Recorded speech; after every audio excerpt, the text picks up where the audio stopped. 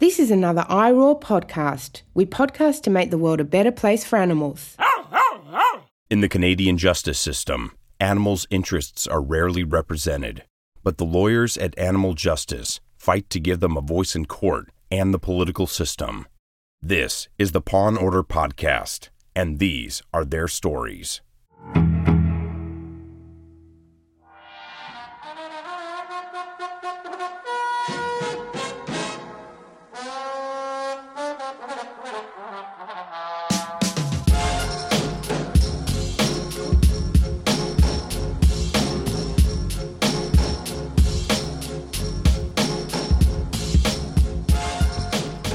And welcome to episode 47 of the Paw Order podcast, and our first podcast of 2020. Joined today by my co-host, Peter Sankoff. Hey, Peter. Camille, hello and Happy New Year. But right away, Camille, sometimes I feel like there's just a lack of respect demonstrated on your part because, like, the introduction of my co-host, Peter Sankoff, like, really... It should be my Clawbie award-winning co-host, Peter Sankoff, Camille. Isn't that the proper designation right now? I guess it is. I guess you're right. Listeners, all of our Christmas dreams came true. Podcast. Oh my God, did they? It was like sugar plums, mistletoe, all wrapped into one, Camille. It was.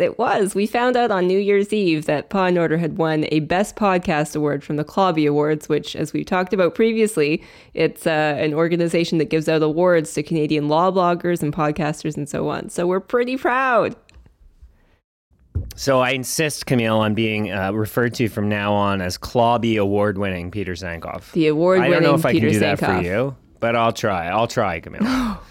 Wow. Right. No, seriously. I mean, thanks to our listeners who wrote in and nominated us. I really believe it. I believe they commented, Camille, on our witty banter. Did you like that? They mentioned our witty banter. Informative, but also the witty banter. Thanks, Clawbies. We appreciate that.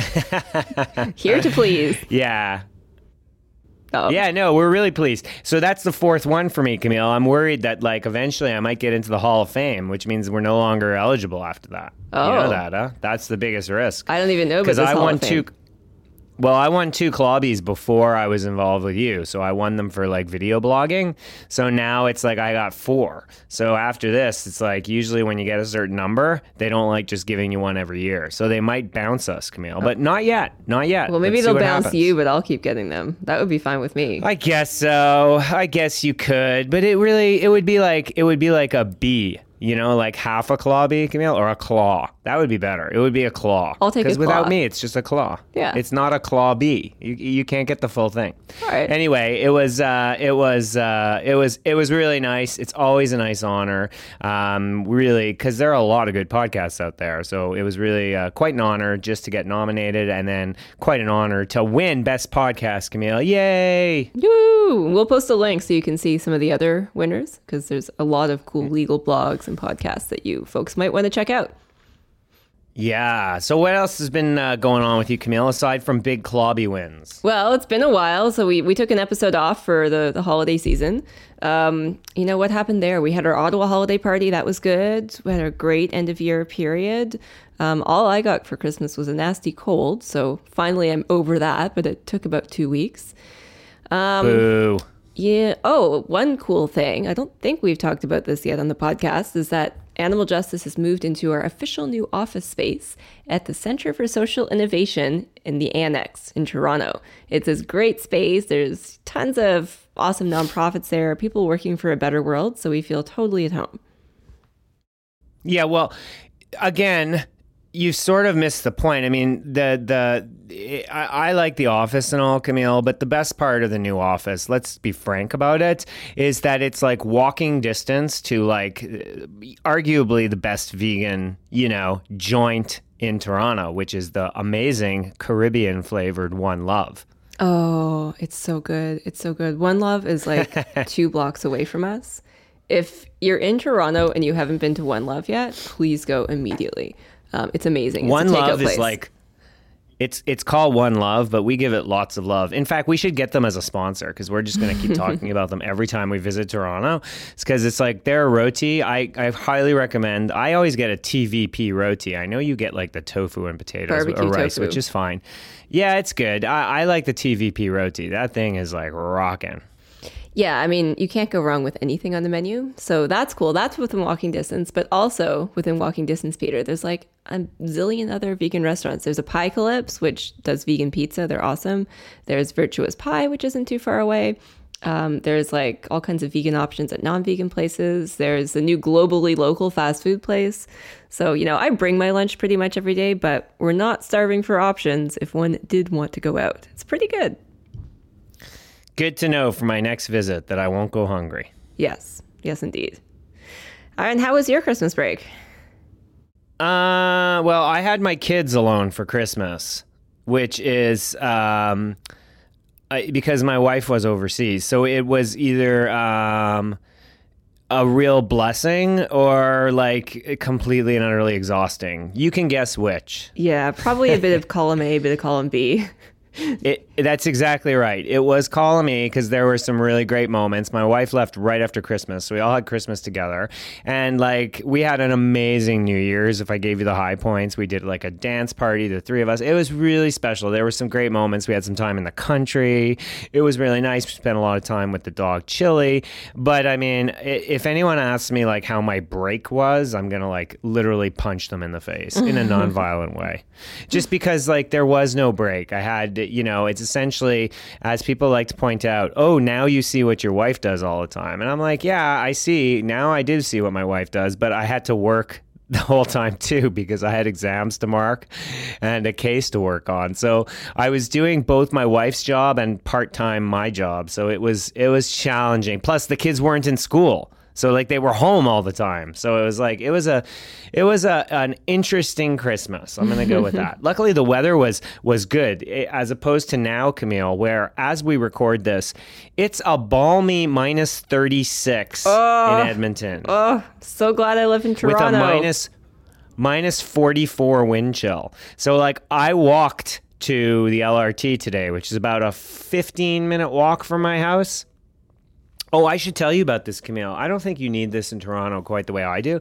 But anyway, now that we're talking, I'll tell you about the best Boxing Day purchase I made. So I'm wearing long johns. My face is wrapped up. I got my super cruelty-free coat. It's not a woolly, but it's a super Wuxley. It's a super cruelty-free coat. And it's like I'm totally wrapped up, and you're still feeling it. Do you know what I'm saying? Like it's going through to your limbs. Yeah. It's insane. But what I did, the only thing that saves me now on these walks, I bought, Camille, they were 50% off on Boxing Day. Highly recommended to all our listeners. We should get another sponsorship here, Camille. These silicone rechargeable hand warmers. What? They are like... I'm not kidding. They are the best purchase I think I've ever made. Every once in a while you make a purchase and you're like, this is just freaking changes your life. I'm not kidding when I say these have changed my life because you recharge them at home. They fit in the palm of your hand. So you put your hand in your glove and they fit in with you. And then you put them on maximum heat. And I'm telling you, Camille, I could literally walk for 3 hours and my hands don't get cold. It's amazing. And I don't know about you, but like if your hands are warm, it's a lot easier to, be warm. And I just feel it makes all the difference in the world. And then the best part is, Camille, you ready for this? Yeah. They also operate as backup batteries for your iPhone. So like if they still have charge, you can back up your iPhone. It's really crazy. Wow. I love them. They were only like $30 on Boxing Day. I think they're regularly like $60. They're very high quality. They recharge quickly. And like for any type of outdoor activity where you're worried about your hands getting cold, best things I ever bought. Wow, I'm so happy to know about these because I am literally always cold. No matter where I am, I'm cold. So I'm telling you, Camille, they would have done it for us that day at the Christmas market. Those would have been the best. wow, cool. Really happy to know about this. And maybe we'll post a link in the show notes for our listeners who also live in cold places. Absolutely. And finally, I should point out, now that I'm back, I started teaching my animals in the law course, which is really nice because like, nobody's heard about my Animals on the Law course since the early days of Paw Order, Camille. If you remember, going way back into the archives, episode 2 was a live hit for my animal law class, and that was in 2018. And I don't teach it every year; I teach it every second year. So as a result, I haven't talked about my animal law class in like almost 2 years. So I'm really excited to be back teaching it again. Oh, neat. Well, maybe we'll include some content from that on the podcast at some point as the semester progresses.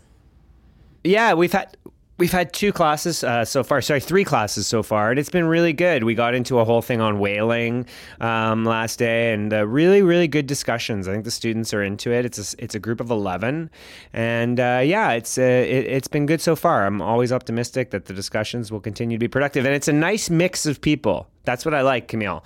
I have the real animal lovers and the animal sort of liker skeptics. Yeah, the people who need to be convinced, which is it's a great opportunity to show them the reality of what happens and why they should be on board. So exactly. That's really good. Well, I got to say, one of the things that gives me lots of hope doing this work, which can be kind of dismal at times, is how many awesome students there are across the country. People in law school, people who've just finished and are articling or in the early years of practice. But the future's looking very bright based on the interest in the field. Yes, and of course, my animal law class is going to come up a few more times, probably on this podcast, because we're going to have some guests in my animal law class, usually remotely. I believe we've managed to secure the executive director of animal justice. Is that right? To come into a class? I think we did. We are trying to work out to get animal justice's staff lawyer, Caitlin Mitchell, to actually come out for a lecture and give a lecture in addition to give a lecture at the law school in addition to hosting in my class. So we've got a whole bunch of other people too coming in. It's going to be great. Really excited. Your students are totally spoiled this year, and that's awesome. I love it. Yeah, as they should be. Good. And so that's what's been going on with me, Camille. Anything else with you? Not much. We've got a catch-up episode today, so we've got a few in the news items, and we've also got a great interview coming at you. But before we get into that, I want to remind everyone that you can support us on Patreon. The Paw Order podcast is now at $173 per month, so we're getting close to covering the cost of producing the podcast, but we still need a bit more funding to reach our $200 goal. You can help us do that at patreon.com/pawandorder. Donate as little as $1 a month, and there's all kinds of cool prizes and ways that we recognize you for participating. Yes, and we are constantly talking about ways to upgrade special gifts. I believe we have a meeting coming up at the end of this month. We want to do a little more for our Patreon supporters, because the truth is we need the Patreon supporters, Camille. It's really important to ensure that at the very least this podcast remains cost neutral. We both do it for free, of course, but we don't want any of the costs to be borne by Animal Justice. And there are affiliated hosting costs, editing costs, etc., with the podcast. And of course, if we do happen to turn a slight profit, Camille being the wrong word, it just goes to help the great work of Animal Justice. Yeah, so it's a win-win situation.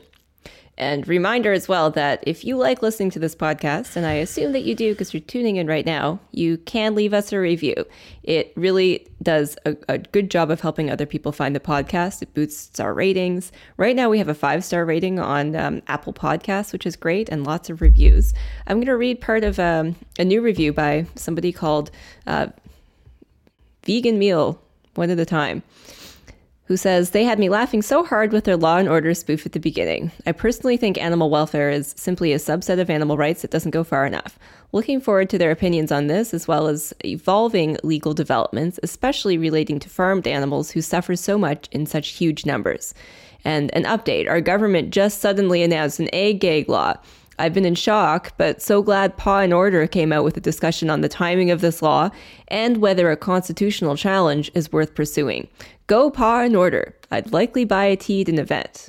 Well, thanks for that great review, and maybe we'll be offering teas before too long. And maybe we'll be having an event, Camille. I still have this dream Maybe we'll talk about it at the production. I have this dream that we'll do, like, because we did a live Paw Order at the conference, and frankly, I thought the interest was high, and I thought it went really well. Maybe we could one day do a live Paw Order, try and rustle up all kinds of supporters from the Toronto area, see how it goes. Maybe we can, I don't think we could do it anywhere else, but certainly in Toronto, we could probably fill a room. What do you think? Yeah, you never know. We do have another conference. Sell some T-shirts. We do have a conference coming up in Toronto this fall that we'll share more about in the coming weeks, but the Canadian Animal Law Conference will be here this time around. Yeah, sure, but I'm talking about a separate event, Camille. I think we're big enough to, like, I don't know. I'm dreaming. But I like to think we could, I don't know, we'll make it a small room, Camille. We could, like, fill a room, put it out to our supporters, right? Put it out to Twitter that we're going to do a live Paw Order and sell some T-shirts. And I don't know, maybe we can get 20, 30 people there. All right. If not, Camille, my dreams will be dashed and I won't bring it up again. How's that? All right.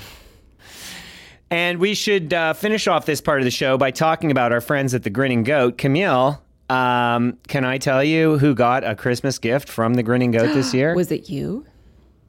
It may well have been me, Camille. Actually, I can't remember if it was a Christmas gift or a birthday gift because my birthday is right around Christmas. But I can tell you, I got something from the Grinning Goat, and I'm really happy about it. So thank you to my friends at the Grinning Goat. I had been mentioning, you know what the thing is, Camille? It's crazy. I don't know if you have this problem. So, like, I have multiple bags, right? I don't know about you. Like, I have multiple bags. And what I mean by bags are bags for when I do work-related things. Okay. Do you have this problem, or you just have one bag? No, I have like 3 or 4. Okay, so what I have is, like, I have this amazing backpack that I like that I actually use for work generally. So when I'm, like, going to my university office or even my law office, I like the backpack because it just doesn't put any stress on my shoulders, right? Because I have, like, neck problems, head problems, all that. So then I've always had, a couple of years ago for my birthday, I got a Matt and Nat bag. Like a really, one of the nice Matt and Nat sort of dressy office bags. Okay, yeah, they're nice. But do you know those? Yeah. The ones with the pockets in the front? Totally. Yeah. So I love that bag, right? And I used to take that bag. So that's my kind of, I'm going to something officially and I don't want to wear a backpack bag. Right? Yeah. So I use that bag. But what I've noticed, here's the problem, Camille. So I have been using that bag for whenever I go somewhere officially, which is usually on a trip to Toronto. And what I have found is, as much as I love that bag, it's a terrible airplane carry-on bag. And the reason is just it's too small. So, like, once my computer and my cord are in there, I can't really fit anything else. And it's just a little bit too small. So when I went into Grinning Goat a couple of months ago with my wife, I noted this very smart looking, bigger, sort of also very nice formal work bag, but it's bigger. It's like it's got a lot more size and compartments. And that's what I got for Christmas. So an amazing bag that you will be seeing very soon, Camille. We can talk about it on our February podcast after I've come to Toronto. Oh, no, you won't be seeing it. I'm not seeing you in Toronto. I keep forgetting. Damn. Oh. I am coming to Toronto, but Camille is... I don't even want to use the word. We'll use it on the next show. We know what she's doing, ladies and gentlemen. She's going somewhere fabulous and just doing her thing. Yeah, that's right. We'll talk about it later. Okay, well, all that to say is that I'm glad you got this bag. That's great. But if you're listening and you want a bag or anything else from the Grinning Goat. Oh, yeah, Grinning Goat. You can use the discount code PAW15 for 15% off grinninggoat.ca. I highly recommend the Matt and Nat bags. They are fantastic. Good. All right, on to the news. We've just got a couple pieces. Yes, in the news. The news has been a little bit slow over the holiday season, I think. But I want to first highlight a good piece in the Toronto Star about the proposed egg legislation in Ontario, which, of course, if you're paying attention, you already know that it would target animal rights advocacy and specifically make it illegal to expose cruelty on farms and slaughterhouses and transport trucks. So the Star takes a look at some of the claims that the government makes, and the way the government is trying to portray this legislation is in terms of biosecurity, so protecting animals from getting diseases, and also protecting farmers from trespass on their property. Now, of course, trespass is already illegal, so this bill doesn't do anything new in that regard, but it does jack up fines. And the biosecurity element, sounds kind of superficially appealing to people and like something that no one really would oppose, but I'm interviewed in the article and I make the point that if this is about biosecurity, then why would they stop employees who are legally on people's property and following biosecurity protocols on farms? Why would they stop them from becoming whistleblowers if they see illegal animal cruelty? So I'm glad to see the Star paying attention. There's a lot going on with ag-gag right now. If you're looking for an update, Ontario, the legislature is on hiatus until February 18th. So I expect at that point we'll start to see it moving again. And I'm going to hop on my hobby horse here. But if you haven't met with your MPP yet, it's a great time to do that. Well, I know one MPP you might want to talk with, Camille. I don't know about you, but I got a very different view about this legislation on Twitter. I saw somebody telling me that this was really about the right way and the wrong way to do things. Wasn't it, Camille? Wasn't there some MPP out of Ontario? I'm going to link to this tweet so folks can see it, but this was amazing. I just saw this last night, and it was an MPP called Lindsay Park. She's an MPP in Durham. And interestingly, so she puts out this video, and I suspect she's doing it because she's probably hearing from a lot of her constituents about this. But she's put out this video where she's inside some sort of farm, and she's saying that, first of all, she claims that Ontario has the strictest animal cruelty laws in the country, I think she says, with the highest penalties, which is, all well and good in one sense, but she leaves out the part where farms are basically exempt from these animal cruelty laws. So there's that. Why stop there, Camille? While you're, exaggerating facts, you might as well say that we're the best in the world, right? I mean, just keep going. We've heard that before too, haven't we? Yeah, sure. And then she provides this number that people can call if they have concerns about animal cruelty, where they can report that animal cruelty instead of trespassing and doing bad things. Fantastic.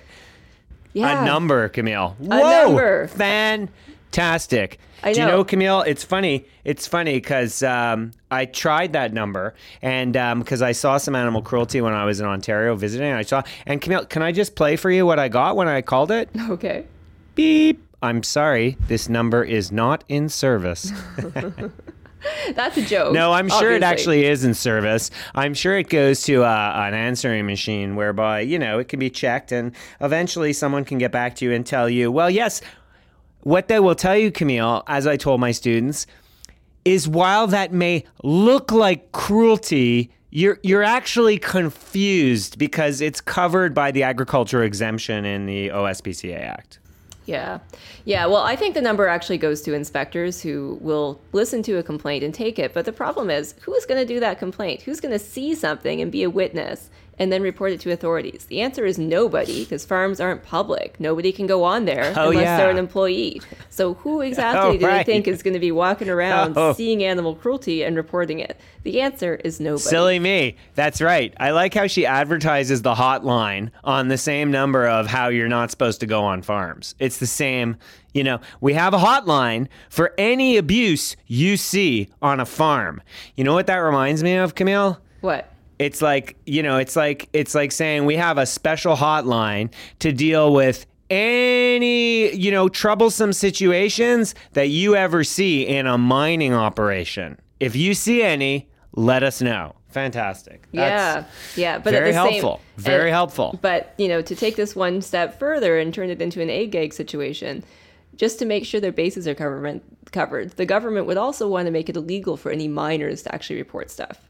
It's just the public. Yeah. That's just too. the public. If they happen to see something inside a mine, but the miners can't report it. If you're ever, wandering into a mine accidentally, because that would be an offense if you did it, not accidentally. If you're ever, there, or you get an invitation and you happen to see something, well, by all means, you report it. Yeah.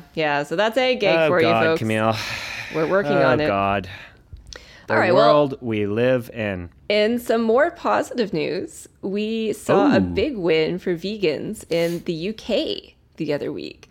So there's a case there about ethical veganism, and a tribunal has ruled that it is a protected belief, and people who are ethically vegan are entitled to human rights protections. Have you seen this piece already?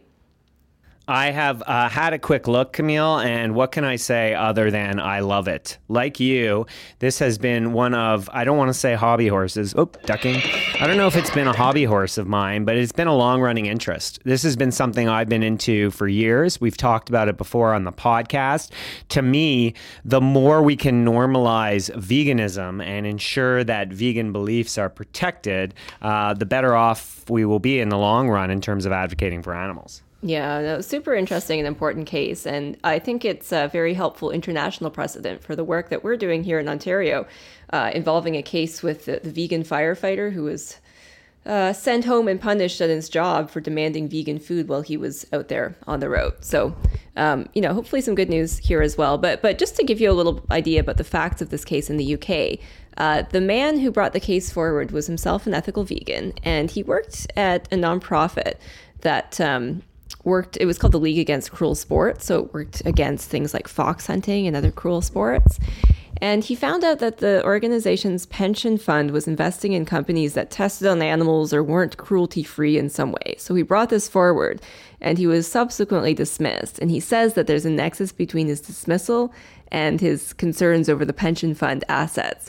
So they haven't decided yet whether there is a nexus there and whether he was actually facing discrimination, but the tribunal did say that at least his belief in ethical veganism is protected.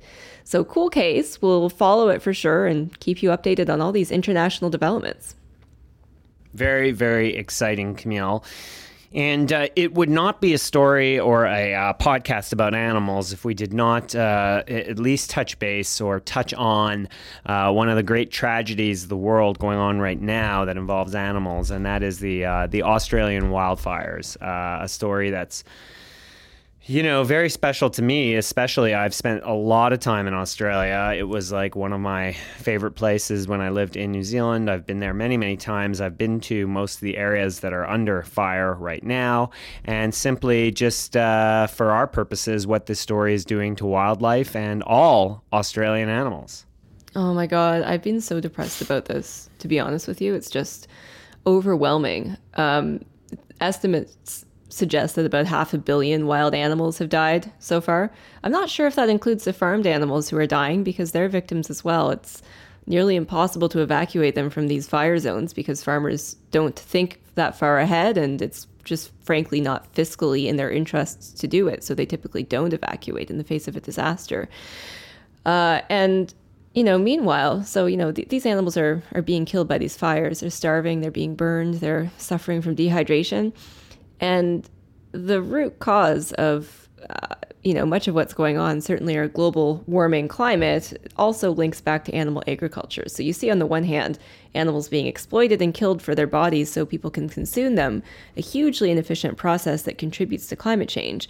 And on the other hand, animals elsewhere are paying the price for our reliance on meat. Yeah, there's I want to link in the show notes to a story that came out on the ABC, which is the Australian Broadcasting Corporation website. It was written by a good friend of mine and a professor at University of Melbourne.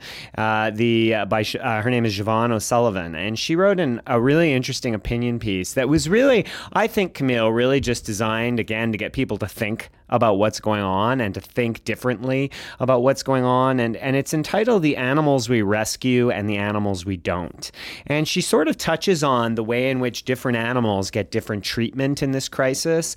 And she points out that she's a very big believer in different categories of animals and how we categorize them for our purposes. And she looks at the three types of animals and she goes, well, companion animals have done really well in this emergency. And she says, I'm sure some have died, but for the most part, she says it's a really good thing that the circle of compassion is now extending to companion animals, meaning that when people are evacuated, we're not telling them you have to leave your dogs at home. Right? And she says that's not a small thing. There have been disasters in the past where evacuations refuse to take animals. And she's like, no, the animals, our people are being evacuated with their animals. That's great. And then she goes on to point out, while Australian wildlife have obviously died in vast numbers, people care about them. right? So it's like people are making donations to various funds to help out with trauma centers for all the amazing Australian wildlife. But then she goes out to point out that all the livestock, the cattle, they're all dying too. And there's simply no campaign about it. They're not even, as you point out, no one's trying to rescue them. No one's trying to remove them from the area. And as a result, she's not making a point about right or wrong. She's really just making a point about how crazy our characterization is and how it's just a way we think and treat the non-human world. Yeah, it's really sad. Those divisions obviously exist and they color the way that we treat all kinds of animals. But, here's a very stark example of the consequences of it.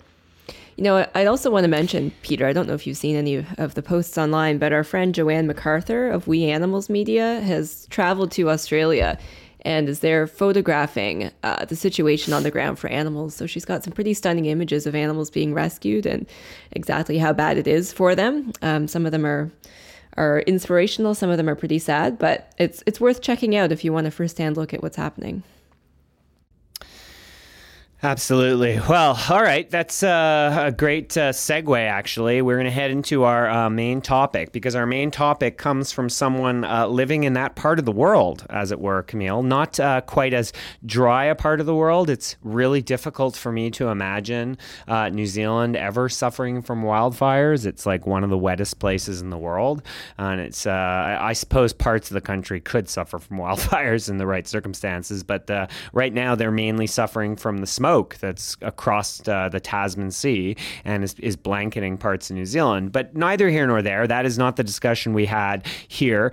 We got to speak with senior lecturer at the University of Otago, Marcelo Rodriguez Ferrere, someone I have known for a while. He is teaching animal law in New Zealand, and since I left, he is, I believe, the only one teaching full-time and the only full-time tenured member of faculty doing so. And he has a lot of interesting things to say about New Zealand's animal welfare regime.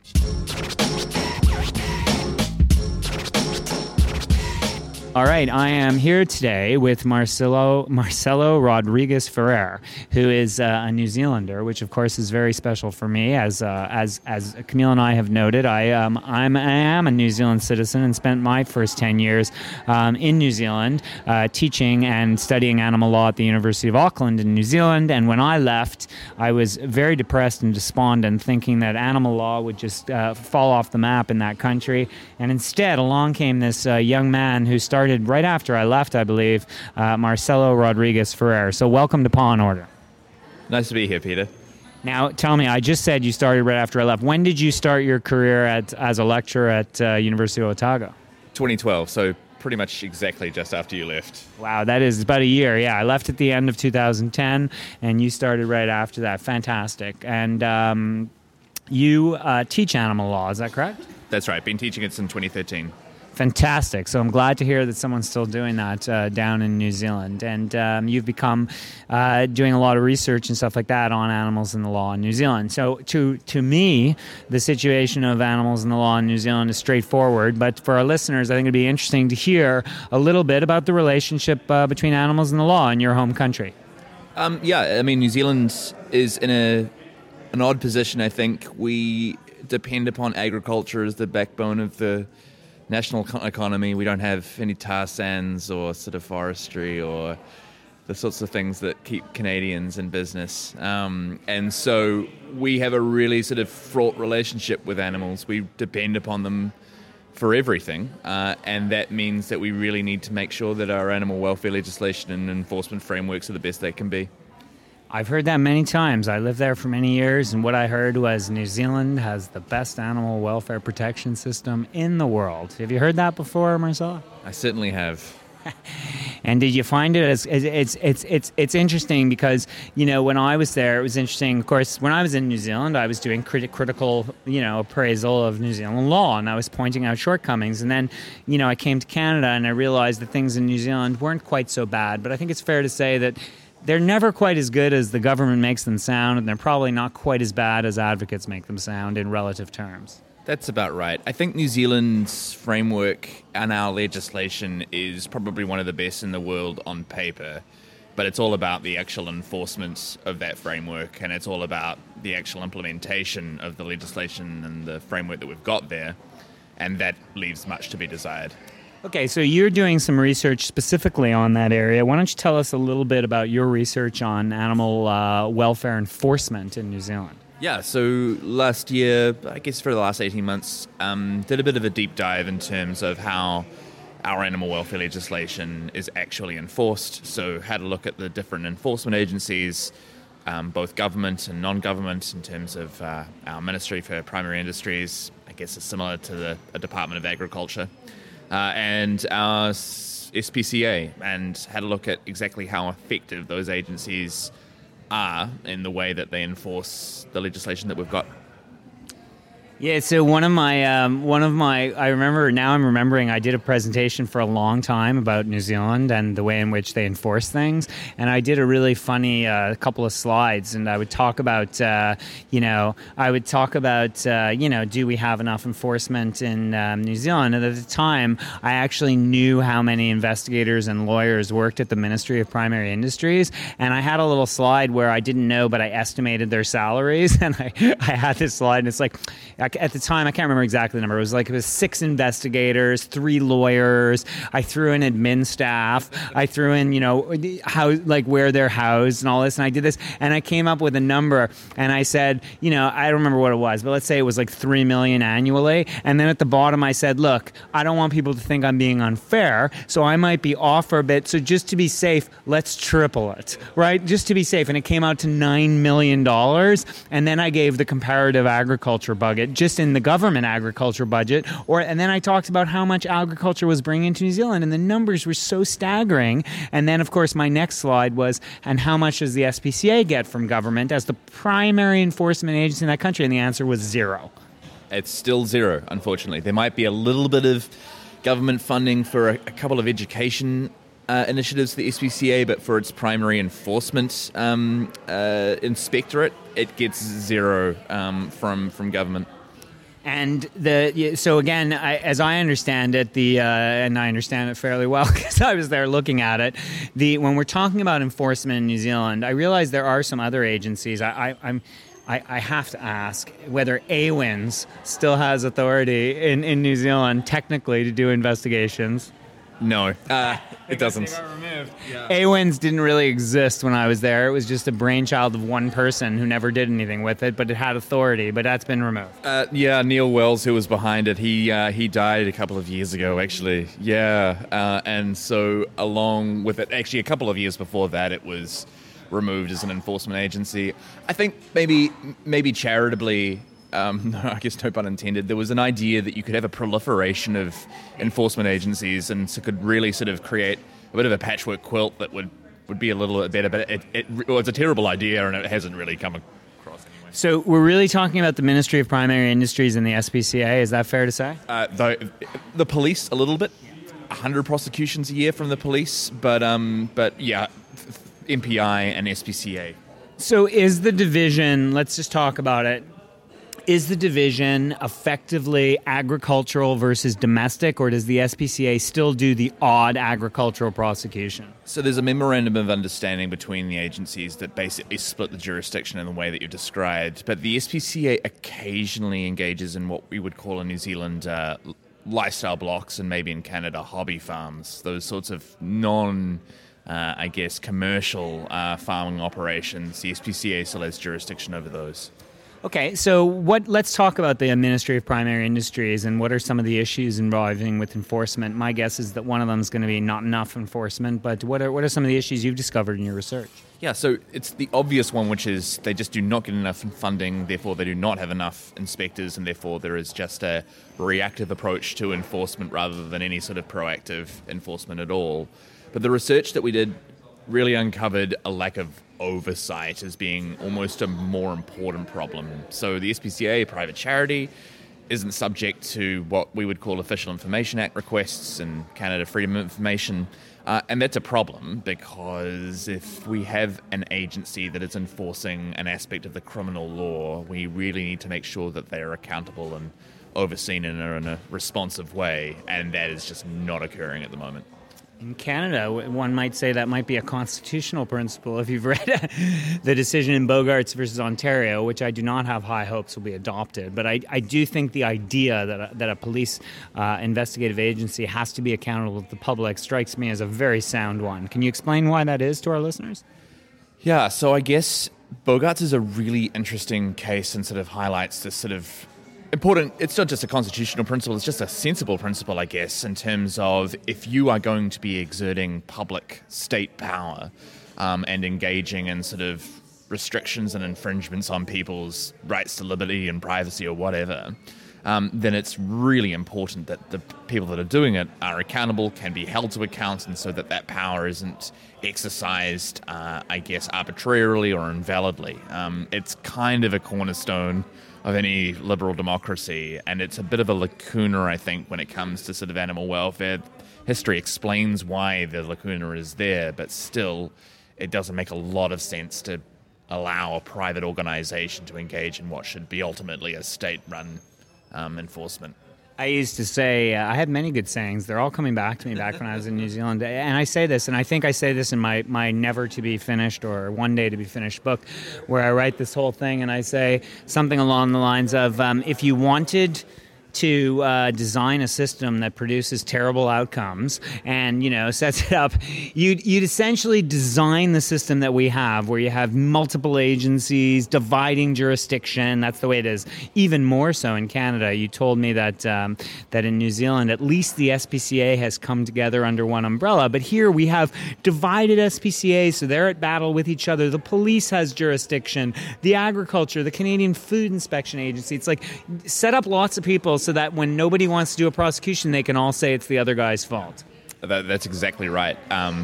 Things are slowly improving in New Zealand, but it is ever so slow. The SPCA, so for the listeners at home, New Zealand's a population of 5 million, and we had something in the order of 28 different SPCAs scattered around the country.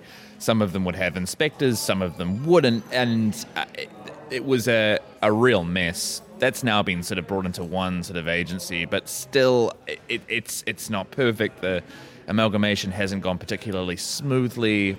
It's a pretty politically fraught organization and a fraught industry, really. So I think one of the problems, of course, is that it's all well and good to say that, government should... to improve some of the system, one of the things government should do is obviously modernize its system of investigations and perhaps put some funding behind. But of course, that costs money. But what we're finding in Canada, it's very interesting. You must be interested to look at Canada, because what's happening is that fear of, if we don't do it, nobody will, is starting to be exposed a bit in Canada as the SPCAs are pulling out and governments are being forced to come up with new ideas. What does that say to you in New Zealand? I see Canada as essentially an example of what happens if you just let this model run its course. What ends up happening is it falls apart, right? And eventually you find that the SPCA is justifiably, I think, sort of criticized from a constitutional perspective, and the state has to sort of step into the breach. And I only hope that the Ontario decision, I know it's had sort of ramifications, it probably will get sort of dismissed on appeal, but I hope that it sort of allows for structural change to start regardless really of the result. I know they'll have to sort of step into the SPCA's shoes, and I hope that it's the public organisation and the public-run agency that does step into that gap rather than just another private organisation and repeat all of the same mistakes that have been committed since time immemorial. So I guess that's my next question, right? Is like sort of like who's... as I recall in New Zealand, it's like who is resistant to this idea of actually changing it, and you'd think it was the government, but at times like it was the SPCA too. Like they want their power, like that gives them the idea of being that. Like that's certainly been the case in Canada. We've seen that in Ontario, the Ontario SPCA has given it up quite voluntarily, and others are fighting tooth and nail to retain it. What's that situation like in New Zealand? I think the SPCA justifiably say we have been prosecuting and enforcing animal welfare since it existed in the first place. And so we've been doing it. Why would you take it away from us? We've been the only ones that have actually cared about this. And now you come along and Mr. Government, and you think that you care about it more than us. Well, we're on the ground and we know what we're doing and we can do it better. And so there's sort of like a territorialism that goes along there. And I think it's not necessarily completely unjustified, but I think if you look at it from a broader policy perspective, as you say, you'd never design it in this way in your wildest dreams. It's stuff out of Victorian England in the way that it's set up, and it's just not appropriate in the 21st century.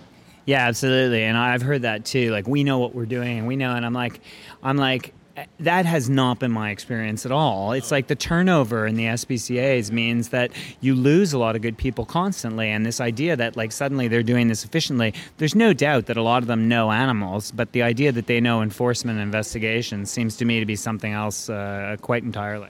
Deeply problematic. I think that you have a lot of good intentions, but I think there's a lack of institutional knowledge, funnily enough, because of that high turnover and because of, I think, a lot of compassion fatigue goes along with that, right? People trying to do the right thing and then sort of driving themselves a bit insane given the system is so set up against them. And so, yeah, I just do not see the SPCA as having the longevity that maybe it's... I don't think it's going to last as a model for very much longer. Now, I want to finish up on this, but... I know you've read some of my work, and I think I got some flack back in the day when I said that I remember writing one of my early pieces and talking about New Zealand being seen as one of the animal welfare leaders in the world because of their progressive great ape legislation. And I don't mean to slag it. I do think symbolism is important, and I do think symbolism matters. But I did kind of have to point out the fact that they essentially abolished research on primates that was not actually happening in the country. So, what is your view of the fact that this is regarded as, well, it's one of the first things to give rights to animals, but they were rights that those animals were never in danger of losing anyway? Well, not only do I completely agree with you on that, and it's a sort of just an awful, almost cynical, symbolic gesture, New Zealand has done it all over again. So our amendment legislation in 2015 banned cosmetic testing on animals. Wow, that sounds fantastic until you realize that we've never tested cosmetics on animals, and wow, we've recognized that animals are sentient, but we've put it in a way that means that it has absolutely no legislative purchase whatsoever. So we've got a great track record of symbolism, not such a great record of actually doing things. I said it would be like Canada banning the hunting of kangaroos. Right. It would essentially be a great thing. We are just banning kangaroo hunting. This is awesome. Yeah, it sounds great, right? It means nothing. Marcelo, it's been a great pleasure. I look forward to chatting with you again soon in the future. It's been an honor to be on Paw Order. Heroes and Zeros. All right, and now it's time for everybody's favorite segment, Heroes and Zeros. Heroes and Zeros. Very excited. Our zero today is a follow-up on something that we discussed on the very last episode of 2019.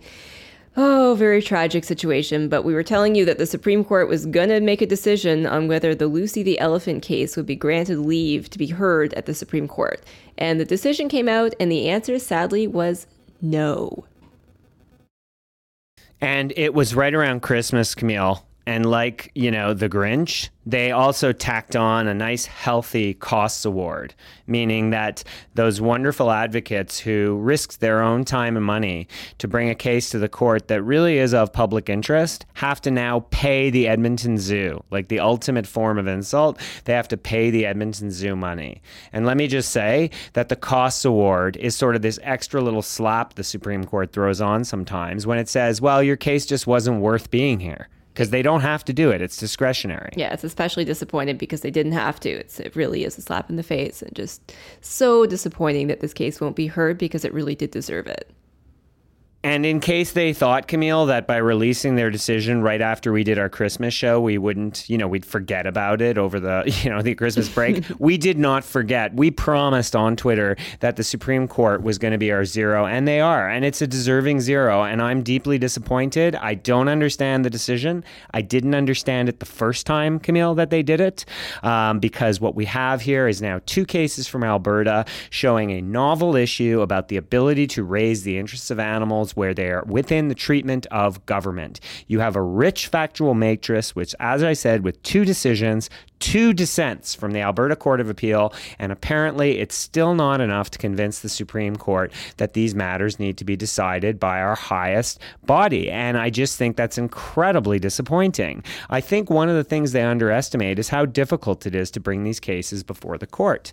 And I think, sometimes what happens in these cases, one of the reasons I think they tend not to hear them is not that they're not of national importance, although that might have been part of their thinking. Sometimes the court is concerned they don't have enough. It hasn't been decided in enough provinces, right? They don't have enough of a comparative view. But I think they underestimate how hard it is to bring these challenges before the courts. It's costly. It's time consuming. We're dealing with small organizations. And I think it's really problematic that when you've got these incredibly, very detailed factual matrix. This wasn't a case that was just thrown together in an application and that's the end of it. It was a really complex case with a lot of moving parts, with a deep factual record. And the Supreme Court says, well, we're still not going to hear it. And the only thing I can take from it is that they think it's just not important enough to hear. And I just think they're dead wrong. So it's rare that I say something so strongly about the court, but I do feel like this was a matter, however they resolved it, that really needed and deserved to be heard. So I give them a big 0, and my heart goes out to the advocates who really tried so hard and put so much effort in to get such an important case before the Supreme Court. Yeah, we really appreciate the efforts of all the advocates, and particularly Zuchek, who never stopped pushing this case for Lucy. I don't know if this is the end of the road or if there's more to come. There may well be more to come and more ideas might emerge. But, she's getting old. Her health is not great. It may well be the case that she can't even be moved out of the zoo now because they've let her sit there for so long with such serious health problems that maybe could have been solved if they'd sent her to a sanctuary earlier. So it's just a disappointing decision all around. The Supreme Court shouldn't be above criticism. It's a policy court fundamentally. And I think their decision to take a pass on this one really starves the Canadian community and the public of some important jurisprudence. Yeah, and with respect to the particular case, we're dealing with here, which is Lucy the elephant, I just don't see the advocates going back for a third go. It's like essentially on both occasions they've been told by the Alberta courts that, well, you're just not doing this the right way, so find another way to do it. Well, it's essentially part of the problem that they raised in their leave application was that they're shooting in the dark. There is no established way to do this. We need guidance on how to do it. All we're getting from the Alberta courts is you're not doing it the right way. But that just seems like, telling you to go and try and find something. And when you exhaust every possible mechanism, then maybe we'll consider it, or maybe not. It is ludicrous to me and shows the inefficiencies sometimes of the court process of requiring litigants who are trying to advance novel claims to sort of guess their way through the process. When I'm dealing with a standard claim in my criminal practice, Camille, I may win and I may lose, but I know the way it works. Everybody does. Civil lawyers understand. But whenever you're running one of these animal claims, you're always shooting out into the dark. And you're just trying new things. We saw it with the glue trap case in Ontario, Camille. And again, not to comment on the merits of that particular case, but again, they're just like, well, we don't know what to do. Nobody knows, and nobody tells them. It's just like, well, go try this other crazy thing or whatever. And eventually you run out of options to try. Yeah, no, the reality is this is an evolving area of law and jurisprudence, and at some point, policymakers, whether that be legislators or the courts, are going to have to respond to the public's demand that these cases be listened to. It's not enough just to brush them away and say, oh, try again in some other way. I think we'll eventually get to the point where we do get some guidance on it, but I hope that point comes soon because there's a lot of animals suffering in the meantime. Sooner rather than later, Camille. Let's certainly hope. Yeah. And for every 0, there's a hero. We did things in reverse order this week. The hero this week is a lawyer in Vancouver named Kyla Lee. Kyla Lee. Hey, Kyla, how's it going? I think she listens to the show, Camille. I think she may. Kyla has her own podcast about driving law, and you can find her on Twitter at IRPLawyer. But she's awesome, and she does this really cool video series called Cases That Should Have Gone to the Supreme Court But Didn't. And she chose to emphasize the Lucy case in her most recent episode. Yes, she did, and I watched it. It's really we'll link to it in the show notes. One of the beauties of this, and I'm sure Kyla's well aware of this, is that it's a tidy 2 to 3 minutes. She doesn't go on for like an hour and a half like we do. It's like a tidy 2 to 3 minute segment, but it's great. I watched it. She sort of sets out the Lucy case. She explains in 2 to 3 minutes. Unlike us, Camille, we take like 20 minutes to discuss the Lucy case. Yeah, she does it for 2 to 3 minutes, explains the case, explains why the court should have granted leave. It's cases that should have gone to the Supreme Court but didn't, and then she's out. And I think it's great for people who want a primer, sort of an overview of why this was such an important case and why it deserved to be heard. Go take a look at Kyla Lee's very interesting video podcast. In fact, I think, Camille, if we were doing this correctly, we would say Clawbie award-winning Kyla Lee. Is that right? That's right. That's right. Kyla's an award-winning individual herself. I can't remember what she won for. I think she also won a top 25 most influential lawyer award.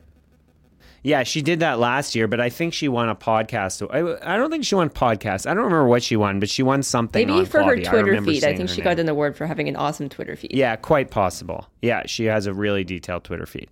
Fantastic. Well, Kyla, that's your first time being a hero.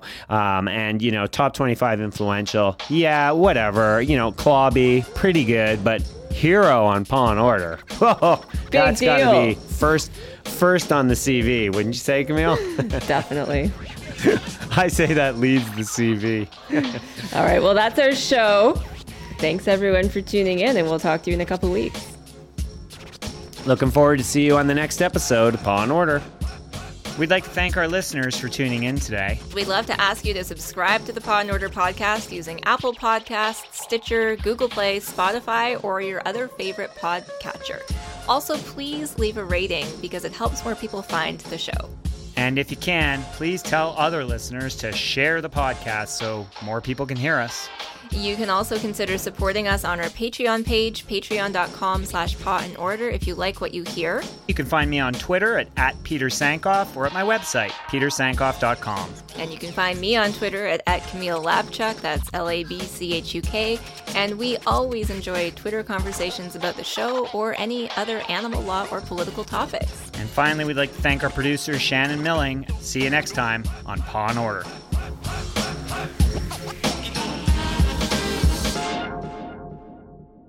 For more great iRaw podcasts, visit irawpod.com. That's IROARPOD.com.